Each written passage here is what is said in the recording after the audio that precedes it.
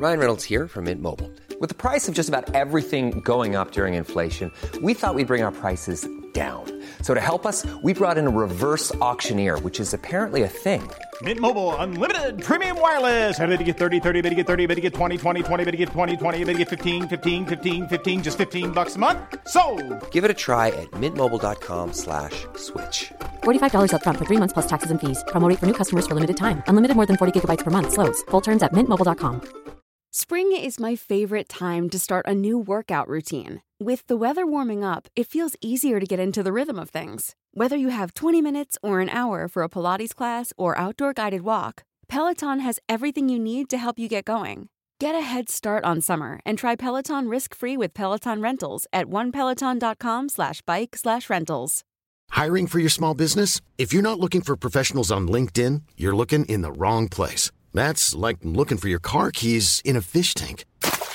LinkedIn helps you hire professionals you can't find anywhere else, even those who aren't actively searching for a new job but might be open to the perfect role. In a given month, over 70% of LinkedIn users don't even visit other leading job sites. So start looking in the right place. With LinkedIn, you can hire professionals like a professional. Post your free job on linkedin.com/spoken today. Oye, mi gente, Ish here, and with the holidays happening, we all know that we're about to get caught up in tremendo corre-corre. But that doesn't mean you can't enjoy something delicious while running holiday errands. There's only one solution for awesome Cuban food that's fast. You know we're talking about Cuban Guys restaurants. With 5 locations in South Florida, yeah, even one in Broward, there's no excuse to eat anything else when you're out and about. Beyond exhausted after Black Friday shopping all morning, swing by a Cuban Guys for pan con tortilla y, por supuesto, un café con leche. Hungry after waiting in line for hours to pick up el lechon? Have some Cuban Guys fritas and un batido. The kids están jodiendo on the way to Tia Gloria's house? Pop in and grab a cubanito sandwich for them while you enjoy the Cuban Guys sandwich. Cuban Guys restaurants lo tiene todo, and you can dine in or order ahead for pickup or delivery. Así que visit cubanguysrestaurants.com to find the nearest location and start enjoying the awesome Cuban food you deserve this holiday season.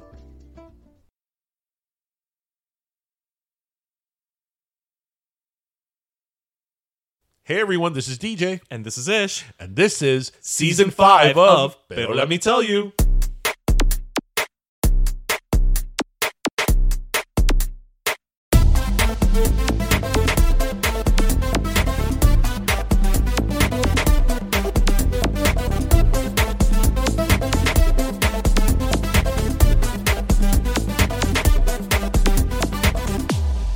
Hey mi gente, Ish here. Now, you know if there's one thing we love on Pero Let Me Tell You, it's food.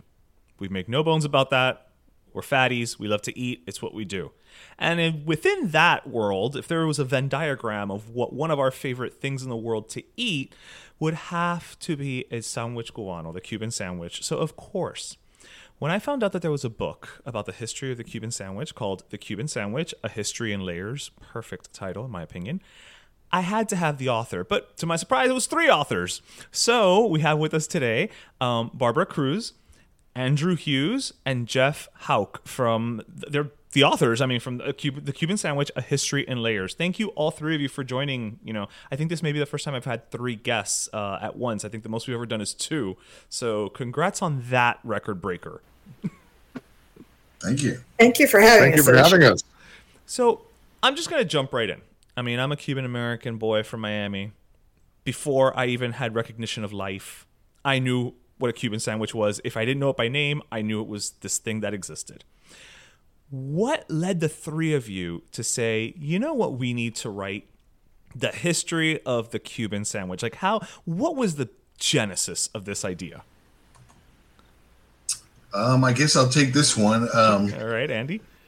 I sort of became designated as sort of an expert a long time ago in the mid 2000s. But long before that, I was really interested and sort of obsessed too. Was interested in Tampa's kind of food history, and really over time that just deepened. And so the fact that people had so many questions about it sort of just kept nudging me in that direction. And then I happened to have some friends of mine, some colleagues who were similarly obsessed. And so I thought I could do it on my own and it would take a really long time. or I could, get some help, and we could get a book out there sooner rather than later. Work smarter, not harder. And and just a lot better too, because it's way better than it would have been if I had taken 10 years to do it.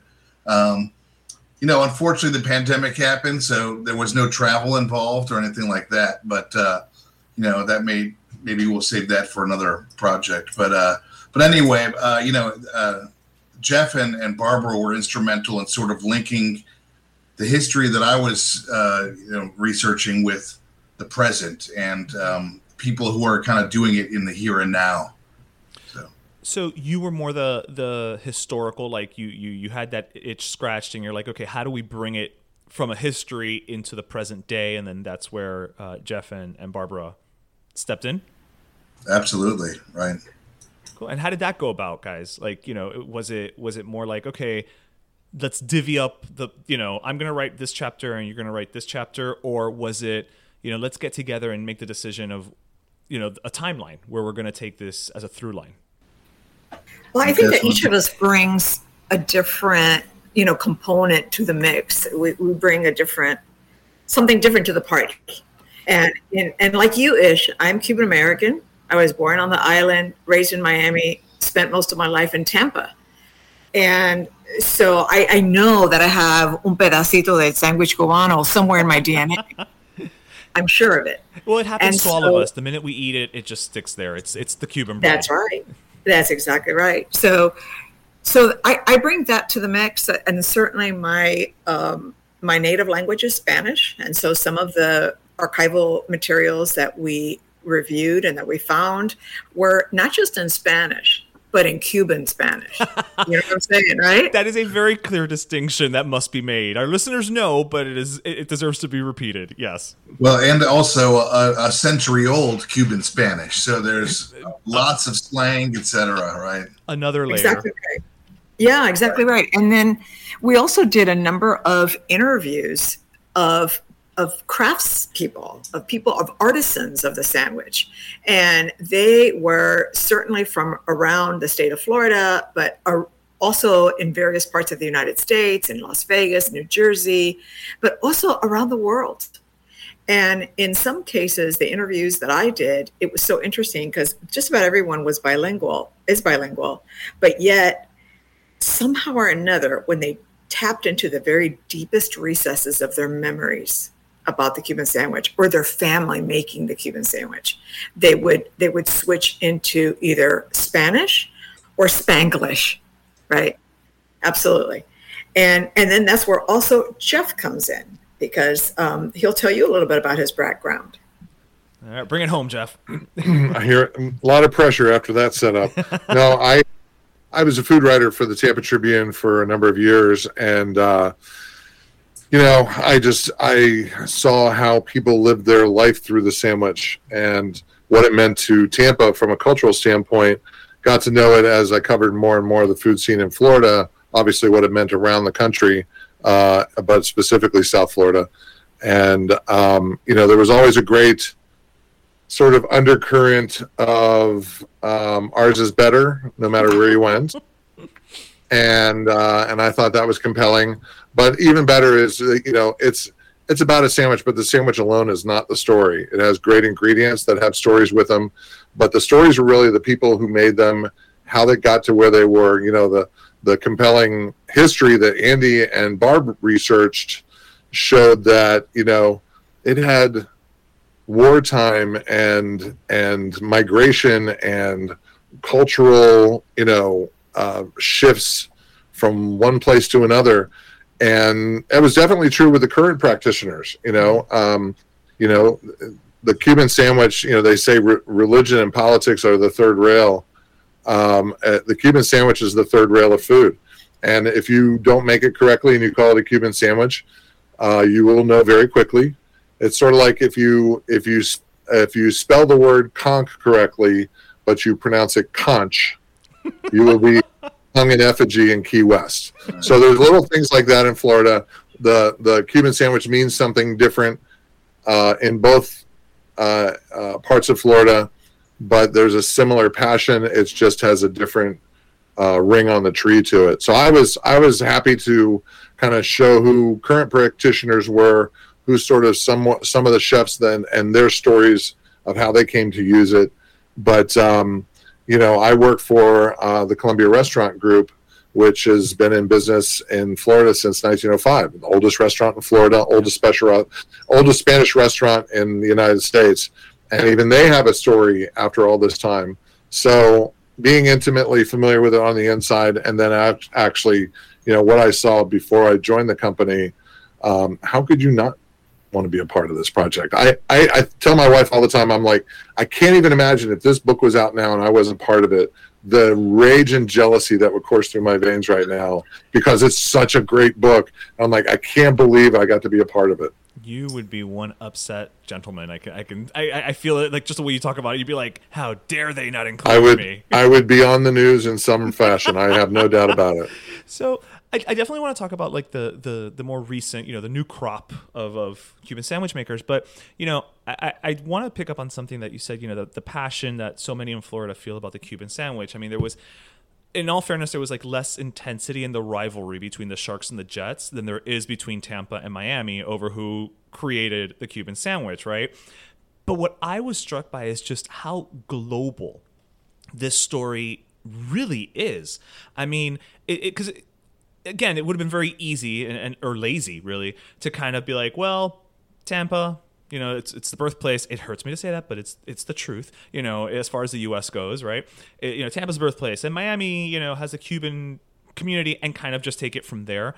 But you guys went really, really far back. I mean, in a sense, giving us, a greater history of the sandwich in a cultural context that was crazy to me.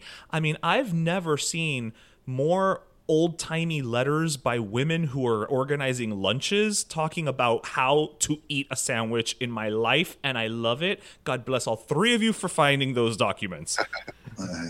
Yeah. Well, and the thing is like I said in the introduction, like it's like radically reductive the way that it's been treated.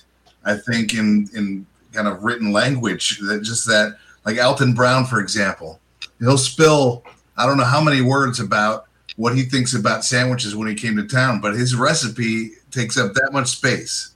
It's 4 lines, and I think it's 4 or 5 lines, and there's no history, there's nothing attached to it, and that's what I think is one of the real failings of food writing as we know it, or we've known it in the past, because it's been changing really fast in the last 20 years. And so for me, it was really important to not just write a book about the Cuban sandwich, but kind of the life and times of the Cuban sandwich and this deep context, because always before it was like, like in the 80s or 90s, if an article was written, it was like, well, the Cuban sandwich showed up around 1960, and came, and showed up in Miami. By magic. And it's sort of like, whoa, it just, it's so jarring in that it just lops off everything that came before and everything that made it what it is, up to that point. So for me, that was mission number 1, was making sure that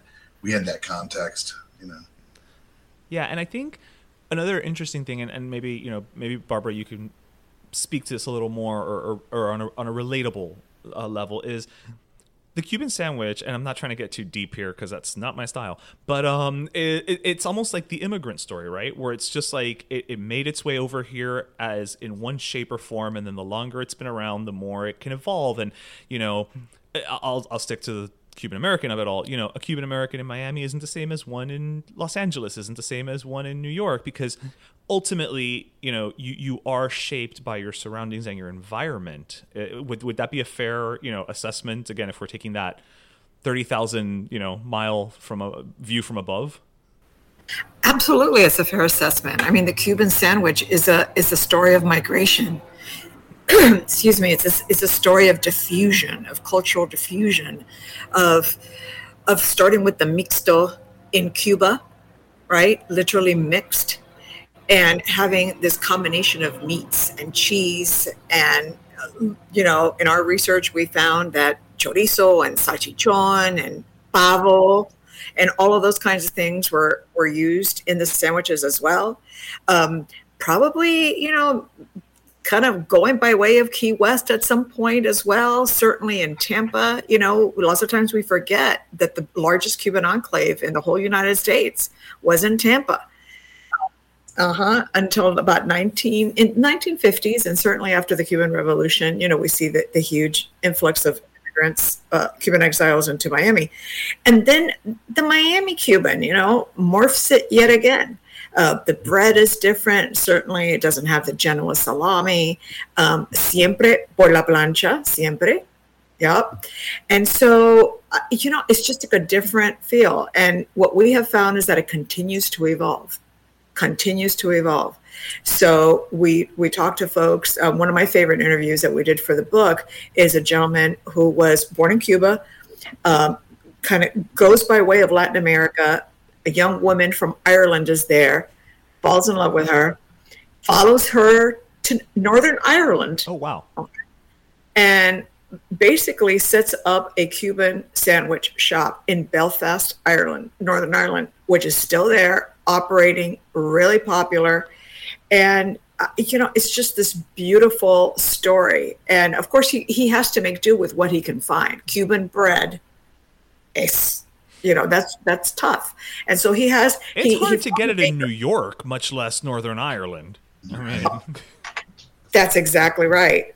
We interviewed one in New Jersey, and he has a particular Cuban bakery, in New Jersey that he can tap into. But that's going to be different. It's just like folks who debate the merits of the dough for pizza made in New York City is going to be different than Chicago, and and all of that. So everywhere you go, it's a little bit different, and we love them all. We're equal opportunity Cuban sandwich eaters. I gotta say, as I was reading them, I was like, well, they all sound good, but it's weird because, again, you're the result of your experiences, right? When I read with turkey, I'm like, no, that's an Elena Ruth. Like, no, thank you. I know where that one goes, right? So bringing it, to the modern, more recent world. I'm gonna direct this actually to Jeff. You've got some great interviews in there. A lot of. I don't feel it feels right to call them some iconic, restaurants and interviews. From Sergio's to, Betsaye to our friends at Sandwich, Danny and Rosa. Gilbert's. The list goes on and on. Ryan Reynolds here from Mint Mobile. With the price of just about everything going up during inflation, we thought we'd bring our prices down. So to help us, we brought in a reverse auctioneer, which is apparently a thing. Mint Mobile Unlimited Premium Wireless. How to get 30, 30, bit to get 30, bit to get 20, 20, 20, bit to get 20, 20, bit to get 15, 15, 15, 15, just $15 a month? Sold! Give it a try at mintmobile.com/switch. $45 up front for 3 months plus taxes and fees. Promo rate for new customers for limited time. Unlimited more than 40 gigabytes per month. Slows full terms at mintmobile.com. I'm Sandra, and I'm just the professional your small business was looking for. But you didn't hire me because you didn't use LinkedIn Jobs. LinkedIn has professionals you can't find anywhere else, including those who aren't actively looking for a new job, but might be open to the perfect role, like me. In a given month, over 70% of LinkedIn users don't visit other leading job sites. So if you're not looking on LinkedIn, you'll miss out on great candidates like Sandra. Start hiring professionals like a professional. Post your free job on linkedin.com/spoken today. What would you say, you made a mention that everybody kind of puts their spin on it. But what would you say is the through line, right? Like, no matter how modern it gets, no matter what the spin is, that the Cuban sandwich ultimately has to retain in order to have that recognition? Aside from the bread, right? I guess we can all agree the Cuban bread, or else it's just, wheat on, like ham on rye. But what is that through line that kind of makes everybody agree, okay, this is the Cuban sandwich? Sure. Yeah. And I should say that Barb and Andy contributed those profiles as well. Andy did the Sandwich one, and Barb did the Belfast ones, and others as well. We kind of tag teamed on it. I know everybody gets hung up on ingredients, and I don't know if my colleagues agree with this. I think ultimately when, as we were describing, when people move, they take their foodways with them. And sometimes they can replicate and sometimes they can't. And when they can't, they assimilate and try and use whatever they have. I don't think there's anybody sitting in Florence that would recognize the chicken parm.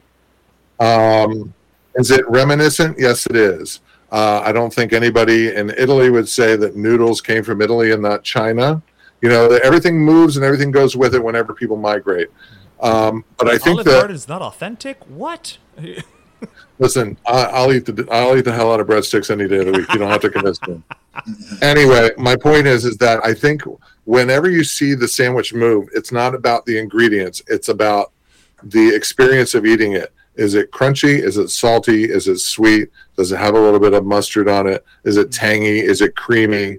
What are the different kind of flavor profiles that people associate with the experience of eating it? That's why, if you can't get Cuban bread and you can't make it, you know what? If you have ciabatta, you'll use ciabatta. Is it the same experience? No. If you eat it on a baguette, is it the same? No. It's like having a food fight with your mouth. I mean, it's so heavily different. But it's about the combination of those flavors and textures that makes a Cuban sandwich to me. I know people will argue and they'll say, no, it shouldn't have salami on it. And thank God for Andy and Barb, because they found salchichon had been on it on the island. That was crazy to me. And so when it makes its way to Tampa and there's all these Sicilians here, of course the Sicilians are going to go, why should I go buy salchichon from that guy when I got my Genoa salami here? And so I'm not saying that was the argument or that's how it made the leap, but wherever it goes, it assimilates and adapts. And, in Tampa, it was Sicilians primarily who made the Cuban bread. There's one bakery in Ybor City that was owned by the Ferlita family, made 35,000 loaves of Cuban bread a week. And the houses in Ybor City had a nail on the outside that you would literally impale the bread on the outside of the house. Miami doesn't have that story. It's a different level. It's a different thing. But each place it goes, it adds a different thing. Barb found the gentleman in Belfast. There is a restaurant in Seoul, South Korea. It's called the Tampa Sandwich Bar. And they make a Tampa Cuban. They make a Miami Cuban. The whole menu is about American comfort food. There's macaroni and cheese. There's all kinds of different things. But they also make a Korean style one that has kimchi on it. A kimchi Cuban sandwich. And you would think that would be crazy, but when you think about the mustard and the pickles on it cutting through the fat and the mojo and the pork, it's brilliant. And they came to Tampa. I found them on Instagram. I made friends with them. And then I sent them a bunch of Tampa artifacts. I am the only Caucasian to send rice to Asia. I know Barb and Andy have to be tired of this story, but I sent La Bomba Paella from the Colombia and all these Colombian artifacts. But their inspiration was the Colombia restaurant Cuban that they found online. And how do we make this? But the fact that it wasn't a Miami sandwich bar, it was a Tampa sandwich bar, was significant to me. Without even visiting, they were like, this is the inspiration. Like visually, they were like, this is what we. It's a total food baby of the internet. And so, again, what was it that was appealing? Well, it said that, number one, even though it was a Cuban sandwich, it's an iconic American food.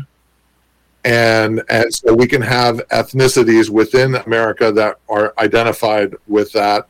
And it's a sandwich that comforts, it fills your belly, and it hits so many different points on the flavor and texture profile that to me is what the real appeal of the sandwich is. Yeah, I would have to agree with you in the comfort food area of it, because I lived in Queens for a couple of years, and there were times where I would order either a Cuban sandwich or even a medianoche, knowing that bread-wise I was going to be disappointed. I knew it wasn't going to happen. I knew what I was getting myself into, but when it came through, right, like that comfort of like, okay, but this still tastes, right? Does it taste like a Philly cheesesteak if it's not on an Amorosa roll? Yeah. Is it better on an Amorosa roll? Yeah. So it's like, we all set our expectations no matter where we dine, no matter what we eat. Some are a little more rigid than others, and it sort of became codified by the passion in Miami. I think it's safe to say. When in the book I interviewed Michelle Bernstein, who's an Argentinian chef, well known in Miami. She doesn't make a Cuban; she makes a mixto, because if you make a Cuban, there are certain expectations in people's heads, and if you don't hit those expectations, you're screwed. That's essentially the tactic of a lot of people, where they're like, mixto allows me to play.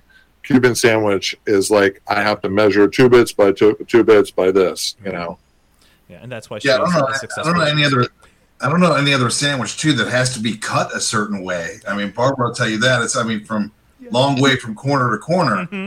So there's a lot of things. I've even saw research where it's got to be on a certain kind of plate.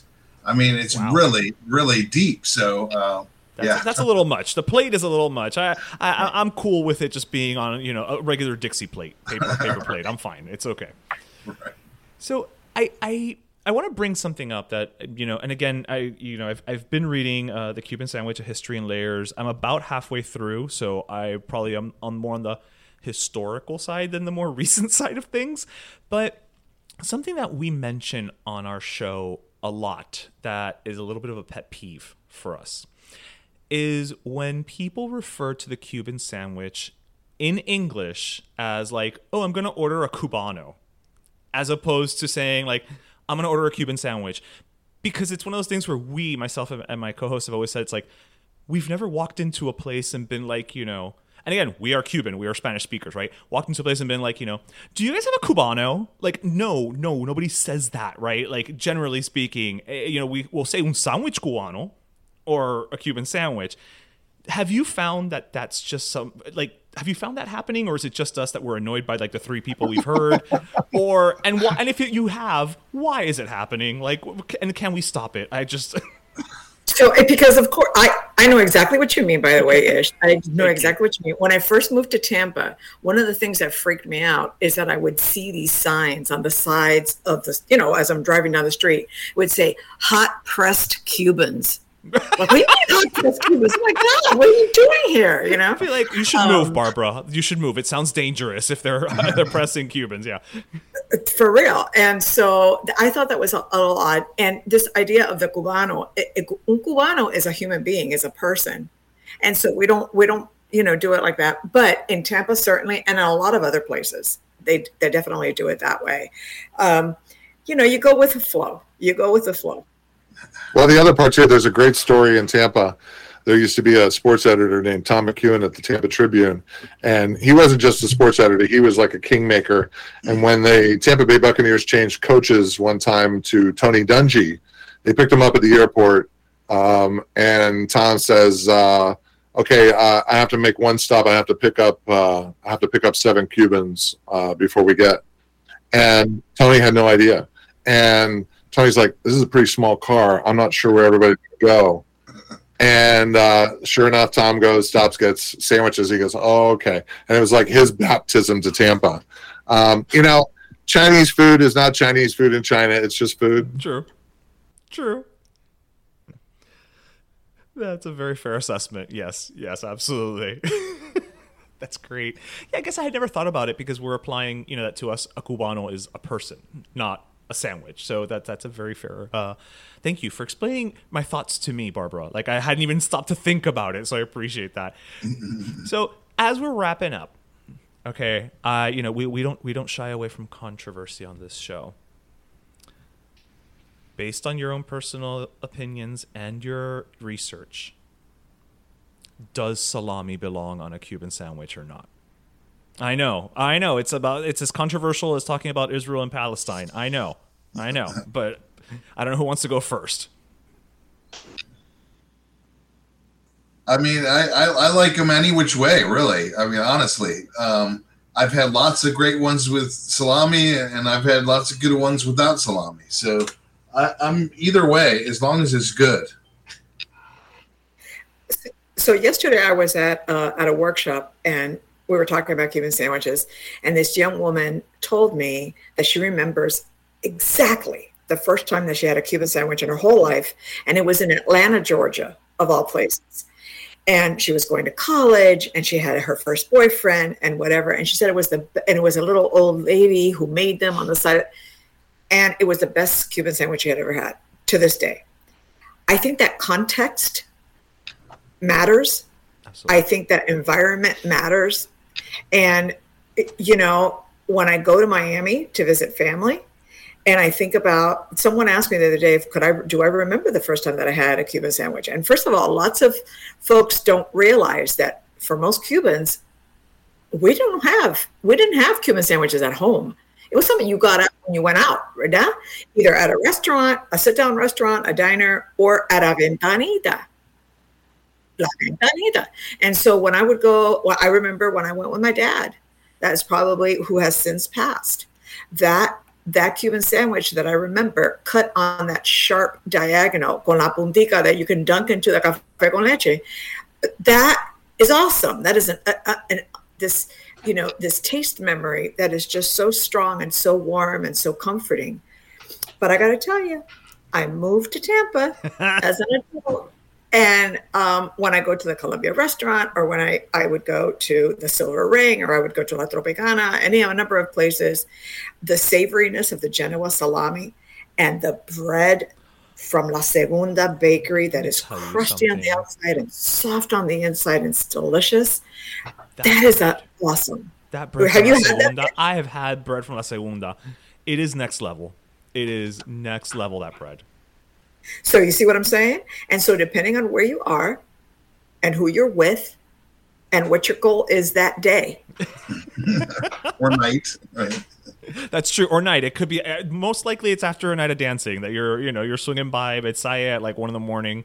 You need something to settle that stomach. There are very few things that are as good an airbag for your liver than a Cuban sandwich at like 1 a.m. I'm going to turn that into a t-shirt, by the way. That's a great quote.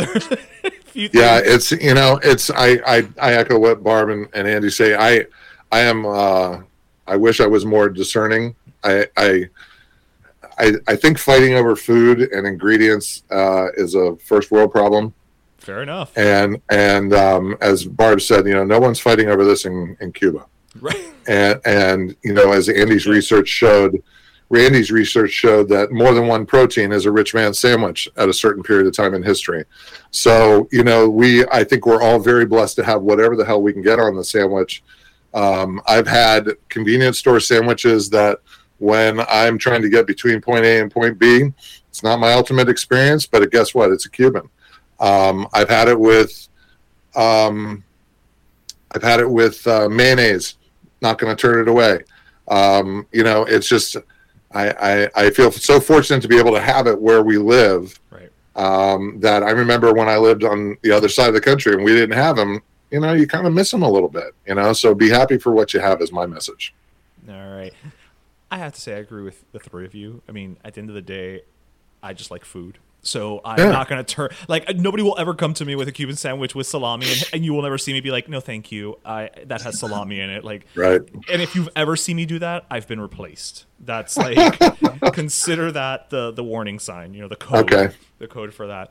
But right. I just got to say, again, everyone, the Cuban Sandwich, A History in Layers. I mean, the book is great. The name is fantastic. The three of you are wonderful. The picture on the cover is enough to just make you salivate the longer you look at it. And I say that as somebody who's looking at the cover, so I make sure to get the name right. And it is like, I just had lunch. Why am I hungry again? Because I'm looking at this cover. It's just that damn good. But, thank you. Thank you for taking the time to chat with us today. But more so than that, thank you for writing this book. It's one of those things that on the surface, somebody sees it as like the Cuban sandwich. What's the history? Okay, somebody woke up one day, was hungry, put some stuff together, right? But it's not. It really is a love letter to food, to the Cuban sandwich, but also it's a history lesson. It talks about so much of the history of Cuba, the U.S., of Spain, of just the entire Caribbean, and it's one of those things where you kind of hit it within the layers, right, of the book. The vegetables are in there, but it's a very delicious way to get to it. So thank you, all three of you, for this fantastic book. Thank you. Let's hope, by the way, that the sandwich makes it back to Cuba, because I think that would be exciting to see. You know, that would be a symbolic move of epic proportions. Talk about full circle. Yeah, absolutely. All right. Well, I'm off to go because I live 2 blocks from Betsaye, so I'm just gonna go grab one right now. You know, and again, it's the 3 of you's fault that I'm about to gain 5 pounds is really what it comes down to. All right. You're welcome. You know that a couple extra little pounds is always good on a Cuban. This is true. Well, it's because we're hot and pressed. That's why. Like, you know, exactly. Like the billboard said. Yeah. Thank the 3 of you so much yet again, and I look forward to maybe one day, you know, hanging out in person and sharing a Cuban sandwich together. That would be great. Likewise. Take Look care. forward to it. Thanks. Bye. Pero Let Me Tell You is co-hosted by Darian Borges and Ismaeliano, produced by Ismaeliano, and our theme, Pero Let Me Tell You Freestyle, is composed by Michael Angelo Lomlaplex, the official gay guy. And don't forget to subscribe and leave us a review on iTunes.